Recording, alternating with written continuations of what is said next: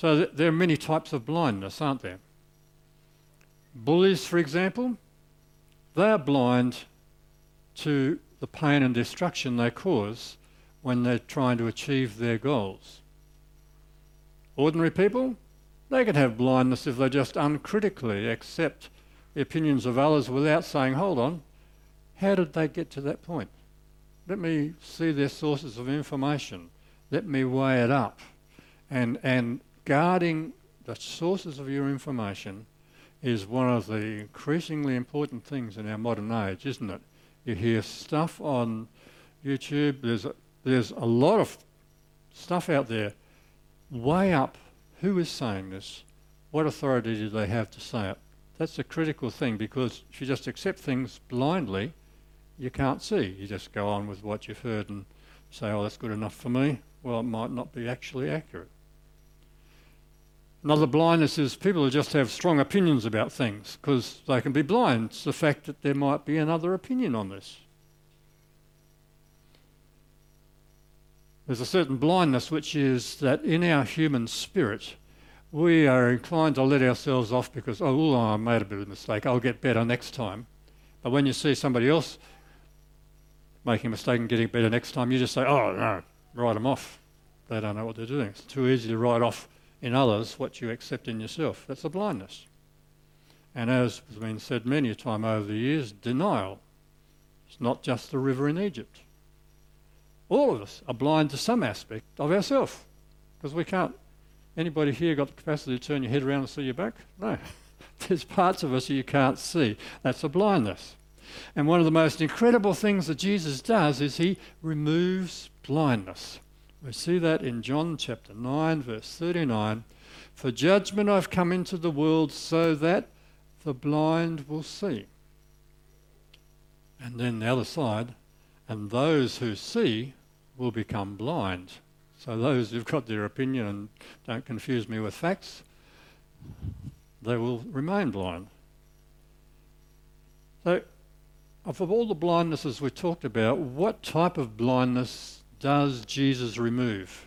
And that's an important question, because many people have been wanting God to remove blindnesses that he never promised to remove. In fact, because they're actually fairly blind to God, their blindness to what he's really like, his real character and his nature, leads them to want all sorts of things from God, and then they don't get what they think they ought to have got, and therefore they blame him for things that he never said he would do. And blindness is a manifestation, a showing of deep yearnings within us. Because within just about all of us is this deep yearning for something more, something extra. And we're often groping about blindly to find this something extra that's going to satisfy our deep yearnings, that's going to make us feel whole or together or satisfied. C.S. Lewis described it this way: creatures are not born with desires unless satisfaction for that desire exists. So a baby feels hungry, well, there's such a thing as food. A duckling wants to swim, well, there's such a thing as water. Men feel sexual desire, well, there's such a thing as sex. And he says, if I find in myself a desire which no experience in the world can satisfy, the most probable explanation is that I was made for another world. I was made for another world.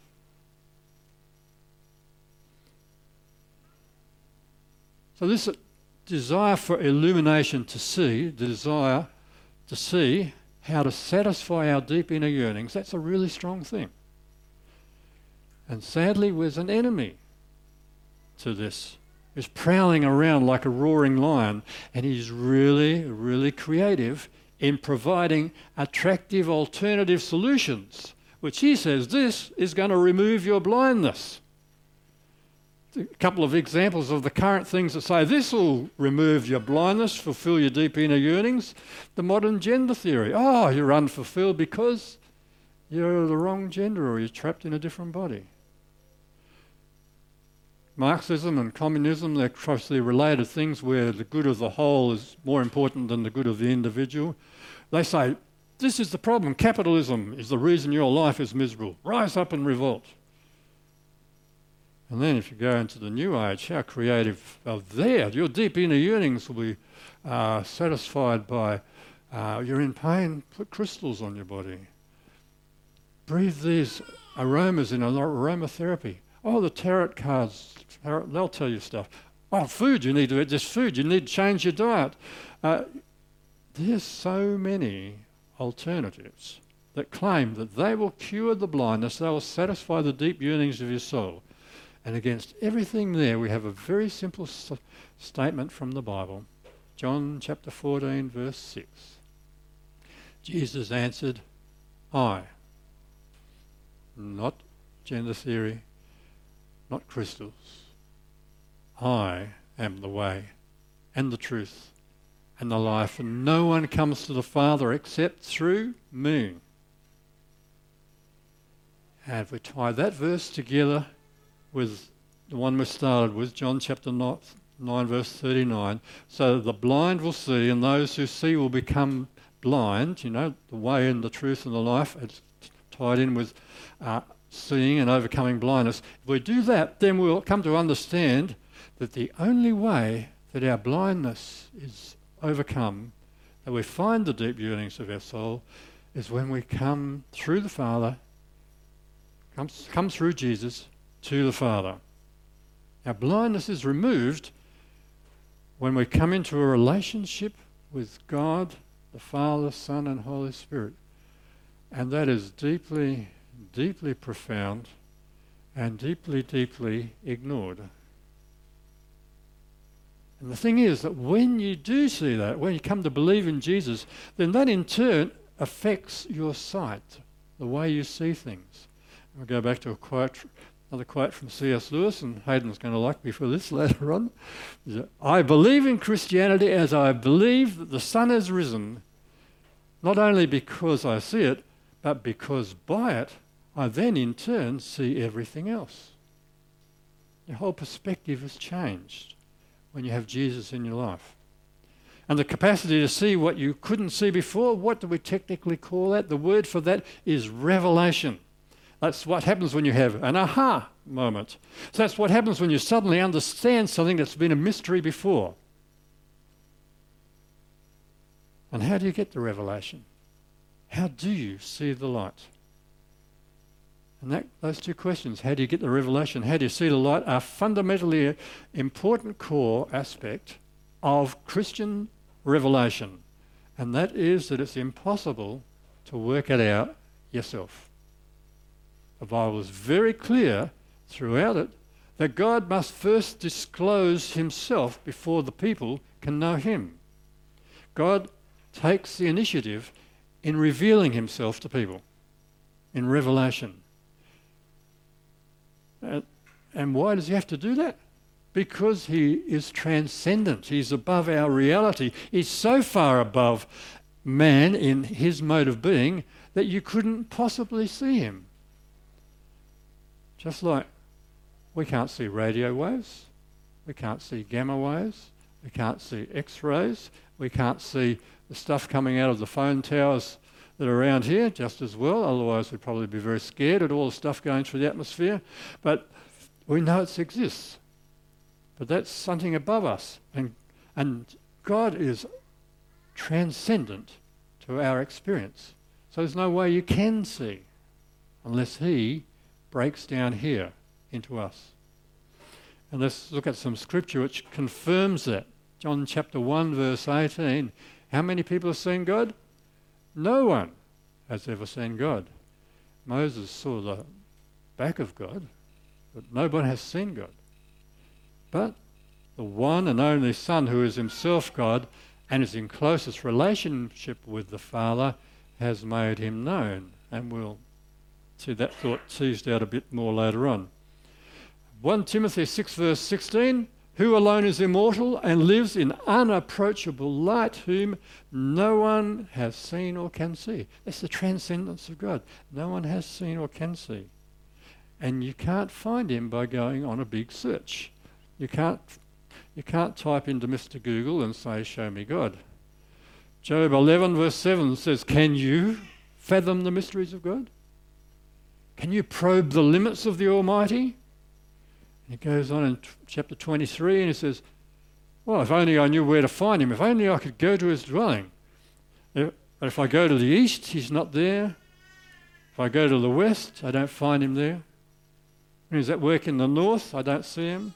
When he turns to the south, I catch no glimpse of him. You can't find him by searching for him. And you can't work it out by your shrewd intelligence and your guesswork. Look at Isaiah 55 verse 8. For my thoughts are not your thoughts, neither are your ways my ways, declares the Lord. And there's a lot of people who won't accept that. They think that their thoughts are the same as God's. But he says, my thoughts are not your thoughts, neither are your ways my ways, declare Lord. As the heavens are higher than the earth, it's a long way, so are my ways higher than yours, a long way. And my thoughts than your thoughts, an enormous distance. And those things let us know that even if mankind had not sinned, they still wouldn't have known about God unless he revealed himself. And it's important for those of us who in our blindness think we can already see. We think, I already know. Maybe I think, well, I'm a good person. God should be happy to have me as his buddy. But unfortunately for the people who think that way, the average little Aussie battler who thinks, well, I'm pretty decent. Problem is they have a measurement problem. They're not measuring themselves against God's standard, are they? Because God's standard is perfection. A picture of that might be, say you got a new car. I suppose some of you here have had a new car, haven't you? You get it home, the paintwork's immaculate, it's perfect, no burger wrappers in the back seat, no bugs on the windscreen. And how many of us drive that new car very carefully? We're very cautious with it. We've got our alertness on steroids until we get that first dent or that first scratch or that first blemish and we go, oh, can't stop it, I can relax now. Well, we all look like pretty good people if we just compare ourselves with the guy alongside us, don't we? But how would you fare comparing yourself against perfection? For that is God's standard. A person who has never sinned, he's the one who wants to spend eternity with us. And if we had any perfection, he's so perfect that we'd be consumed because of the imperfections in us. That's the standard we're measuring ourselves up against. And you wouldn't think that unless the Bible told you that.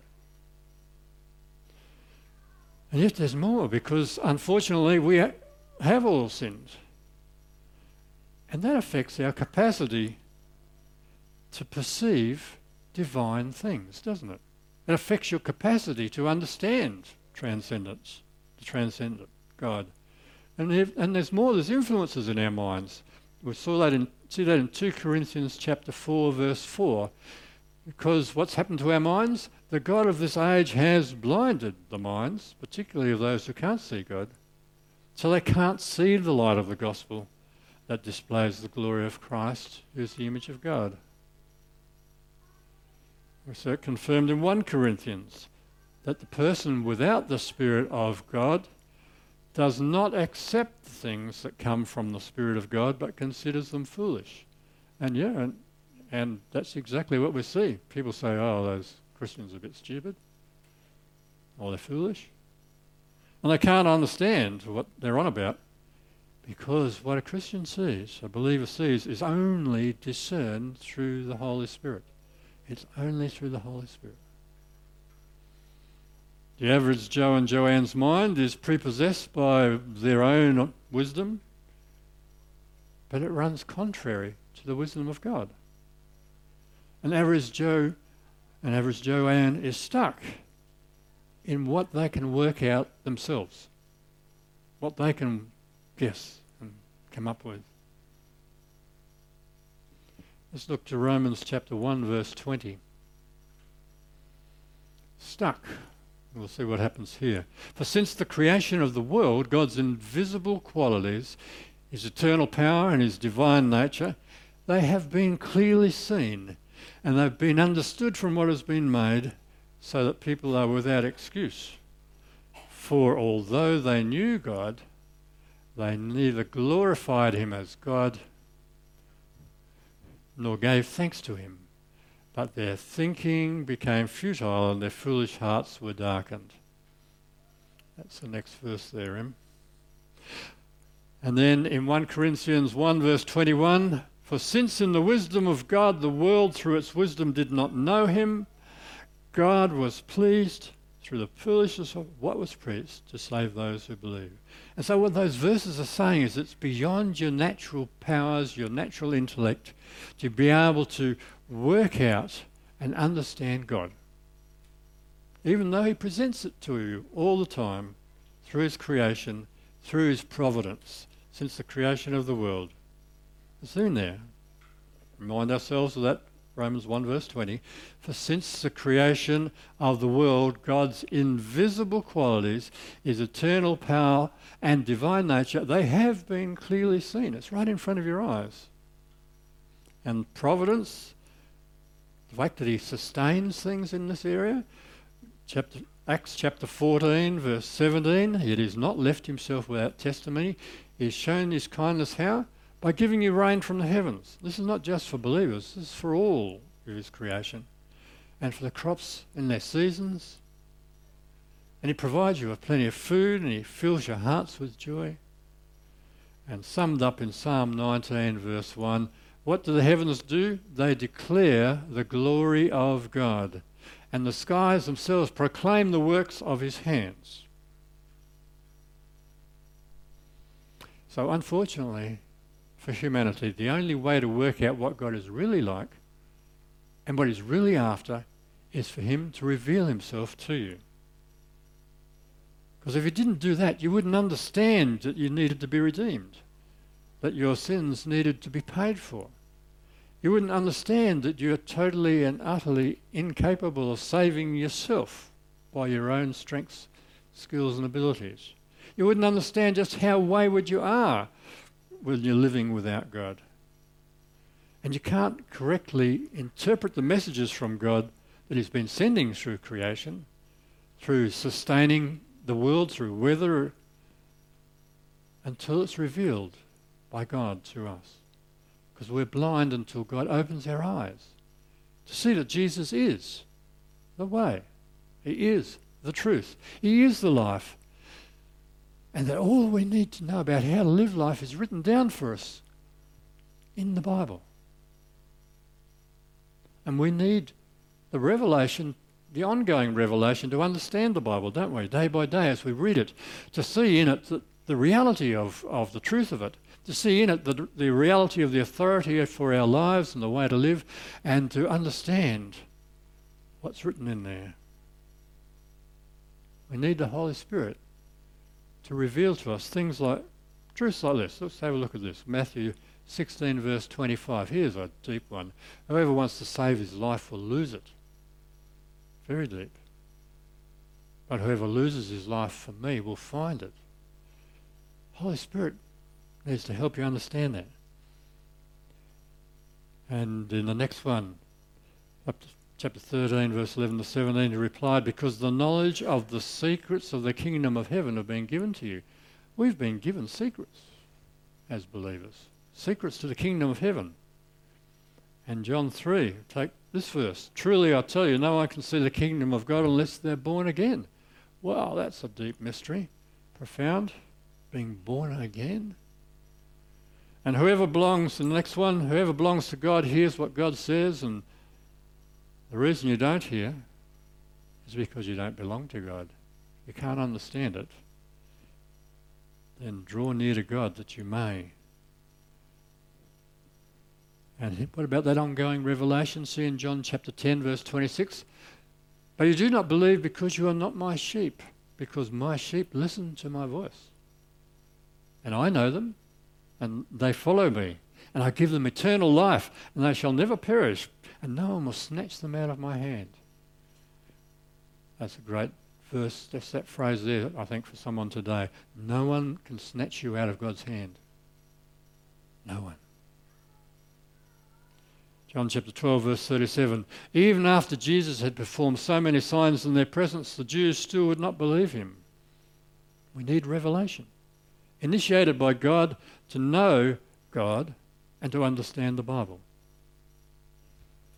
But let's take that idea of knowing God and expand that a little bit, because God, being God, must be incomprehensible to us. He's so much more. We can't understand him, and yet we can know him. Can't understand him, but we can know him. That's what the Bible tells us. To be incomprehensible means our minds can't fully grasp the knowledge of all there is to know about God, but we can know some things about God. And what we know about God can be a well within us that's pure, so pure, and we find in that truth, we find life in what we know from God. And it can be so refreshing, like that well, that it strengthens us day by day in our dusty and dry world. And it's accessible to all who want, to all who will, to the rich, to the poor, to the young, to the old, the educated, the simple, the sophisticated, the plain. It's a well. Jesus told us that in John 4, verse 14 and 13. Jesus answered, everyone who drinks this water will be thirsty again. So it was talking about an actual well. A lady came out to draw some water and said, oh, anyone who drinks from that, they're going to get thirsty again. But whoever drinks the water that I give them will never thirst. Indeed, the water I give them will become a spring of water welling up to eternal life. So that well, it's important to understand that knowledge about God should deepen our relationship with God.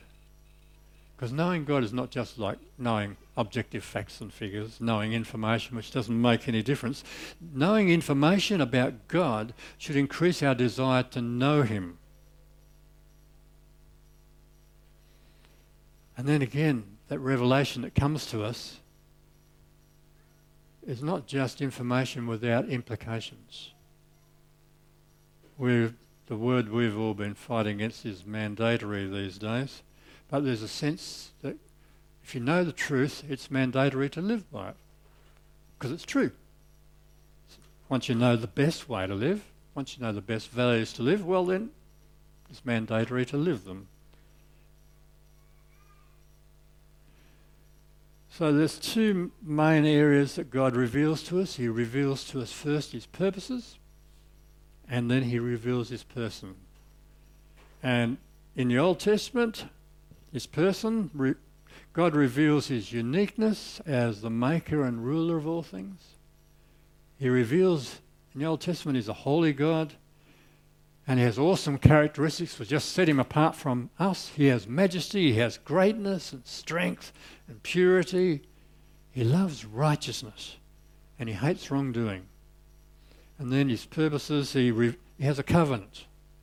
And that covenant reveals that he is faithful towards us, and he is patient towards us, and he is merciful towards us, and is loyal to his own gracious purposes to protect and love a covenant people. And then when you come to the New Testament, all those things are still there, but the apostles bring a new revelation, just as significant, just as true as the Old Testament.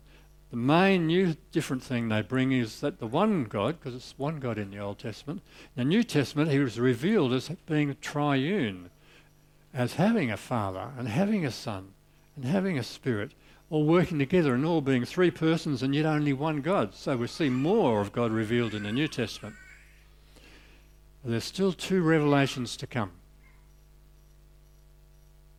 The New Testament reveals there are two revelations to come. One is the Antichrist and the other is Christ's return. We hear about the Antichrist still to come in 2 Thessalonians. Don't let anyone deceive you in any way, for that day will not come until the rebellion occurs and the man of lawlessness is revealed, the man doomed to destruction. And he will oppose and exalt himself over everything that is called God or is worshipped, so that he sets himself up in God's temple, proclaiming himself to be God. And then the lawless one will be revealed, whom the Lord Jesus will overthrow with the breath of his mouth and destroy by the splendour of his coming. It means that things will get worse because a man of lawlessness will appear, but don't be worried, because Jesus will overthrow by the breath of his mouth and destroy by the splendour of his coming. Which leads into what's the other thing to be revealed yet in Christ coming. 1 Corinthians 1 verse 7, therefore you do not lack any spiritual gift as you eagerly wait for. What? You eagerly wait for this new revelation still to come, for our Lord Jesus Christ to be revealed. 2 Thessalonians 1 verse 7 to 10, and that talking about this will happen when the Lord Jesus is revealed from heaven. This is pretty amazing, isn't it? From heaven in blazing fire with his powerful angels. That will be a sight. And he will punish those who do not know God and who do not obey the gospel of our Lord Jesus. In 1 Peter 1 verse 7 and 13, these have come so that the proven genuineness of your faith, of greater worth than gold. I don't know where to put the money, put it in your faith, because it's worth more than gold, which perishes even though it's refined by fire, that may result in praise, glory and honour when Jesus Christ is revealed. Still, that revelation is still to come. But what is amazingly revealed is what God is like. In Jesus Christ, he actually is a physical representation of a transcendent, completely unseeable and unknowable spiritual being. God found a way for people to see and to know him. And he did it by giving us Jesus. He spoke what God, the unseeable, is like in Jesus. Hebrews tells us that in the past, God spoke to our ancestors through the prophets at many times and in various ways, but in these days he has spoken to us by his Son, whom he appointed heir of all things, and through whom he also made the universe. The Son, there's plenty of good stuff in this verse. The Son is the radiance of God's glory. He's the exact representation of his being, sustaining all things by his powerful work. And after he provided purifications for sins, he sat down at the right hand of the Majesty in heaven. This is the ultimate revelation. The Son is the radiance of God's glory, the exact representation of his being. It's the crowning, it's the final revelation, the last word to humanity, and it's Jesus. That's why when he says, I am the way, the truth, and the life, that is very, very deep. I confirm this truth in John chapter 1, verse 18. No one has ever seen God, but the one and only Son, who is himself God, and is in closest relationship with the Father. What has he done here? He's made him known. Don't be like Philip in John 14. Jesus answered, don't you know me, Philip? Even after I've been among you for such a long time, anyone who has seen me has seen the Father. So Jesus' personal life was a perfect revelation of the character of God, because all the fullness of the divine dwelt in Jesus of Nazareth. Colossians, Paul confirms, for God was pleased to have all his fullness dwelling in him. And 2 verse 9, for in Christ all the fullness of the deity lives in bodily form.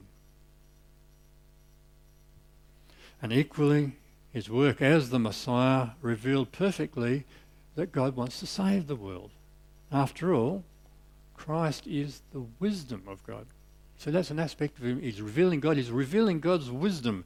In 1 Corinthians 1:24, Christ, the power of God and the wisdom of God. Wisdom, But he's also a mediator, a go-between. In 1 Timothy 2 verse 5, for there is one God and one mediator between God and mankind. This is that same man, Jesus Christ. So all God's saving purposes are worked out. All the wisdom that man needs for his salvation may be found where? In Colossians 2:3, they're found in whom are hidden all the treasures of wisdom and knowledge. That's in Jesus. And 1 Corinthians 1, it's because of him that you are in Christ Jesus, who has become for us the wisdom from God, that is our righteousness. You want to know where to be right, to be righteous, to be holy, to be redeemed? In Christ Jesus.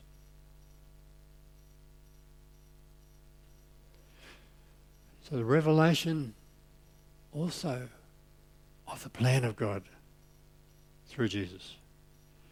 Paul declared that the mystery of God's good pleasure for saving of the church and restoring the cosmos, how about that? Saving the church, that's us. Restoring the cosmos through Christ has been revealed now. It was a secret, kept hidden until Jesus came. In Romans 16, now to him who is able to establish you in accordance with my gospel. The message I proclaim about Christ, Jesus, in keeping with the revelation of the mystery hidden for long past. No, we declare God's wisdom, a mystery that's been hidden and that God destined for our glory before time. There's a mystery revealed in Jesus. And what's this? To put it in the closest thing, Ephesians 3 verse 6. This mystery is that through the gospel, the Gentiles are heirs together with Israel, members together of one body, and sharers together in the promise of Christ Jesus. So the mystery finally revealed is that anyone in the whole world can spend eternity with Jesus, not just his chosen people.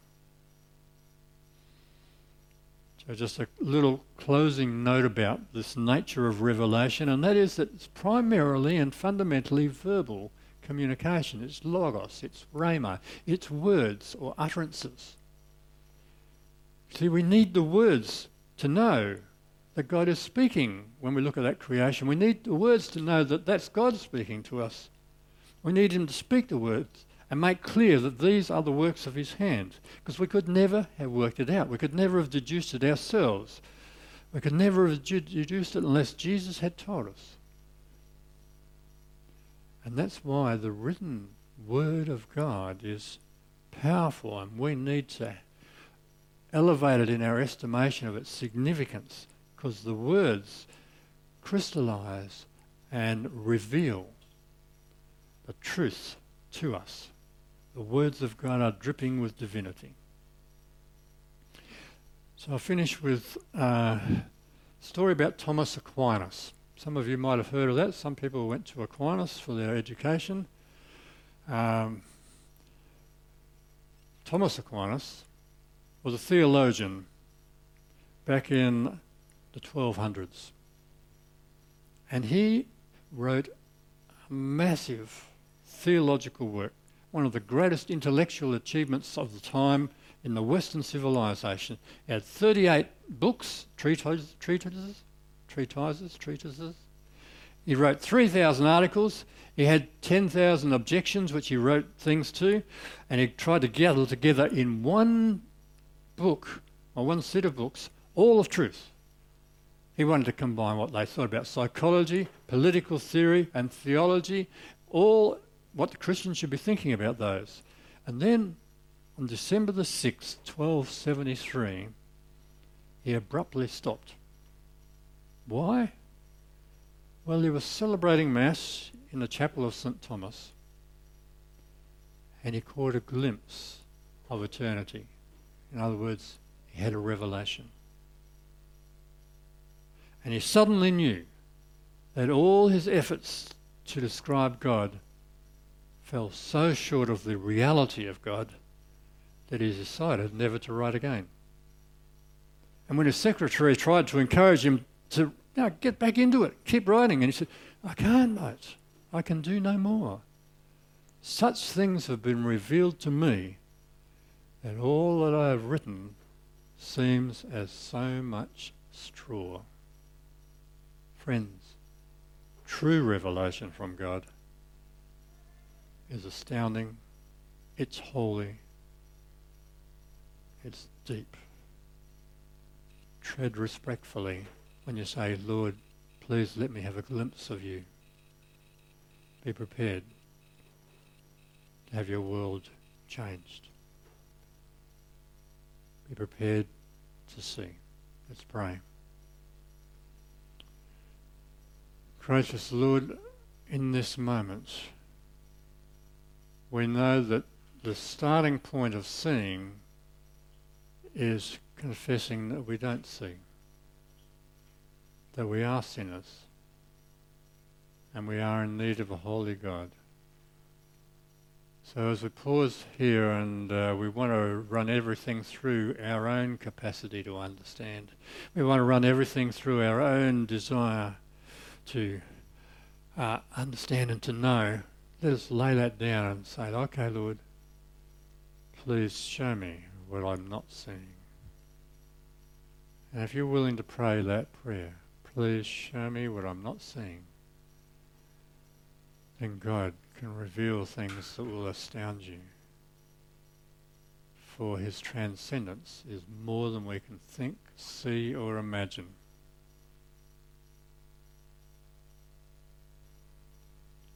Praise be the Holy God. Amen. Our final song, I Come to the Altar, is really about you being willing to do that. To come and say, Lord, if I'm not seeing anything, please open my eyes to see.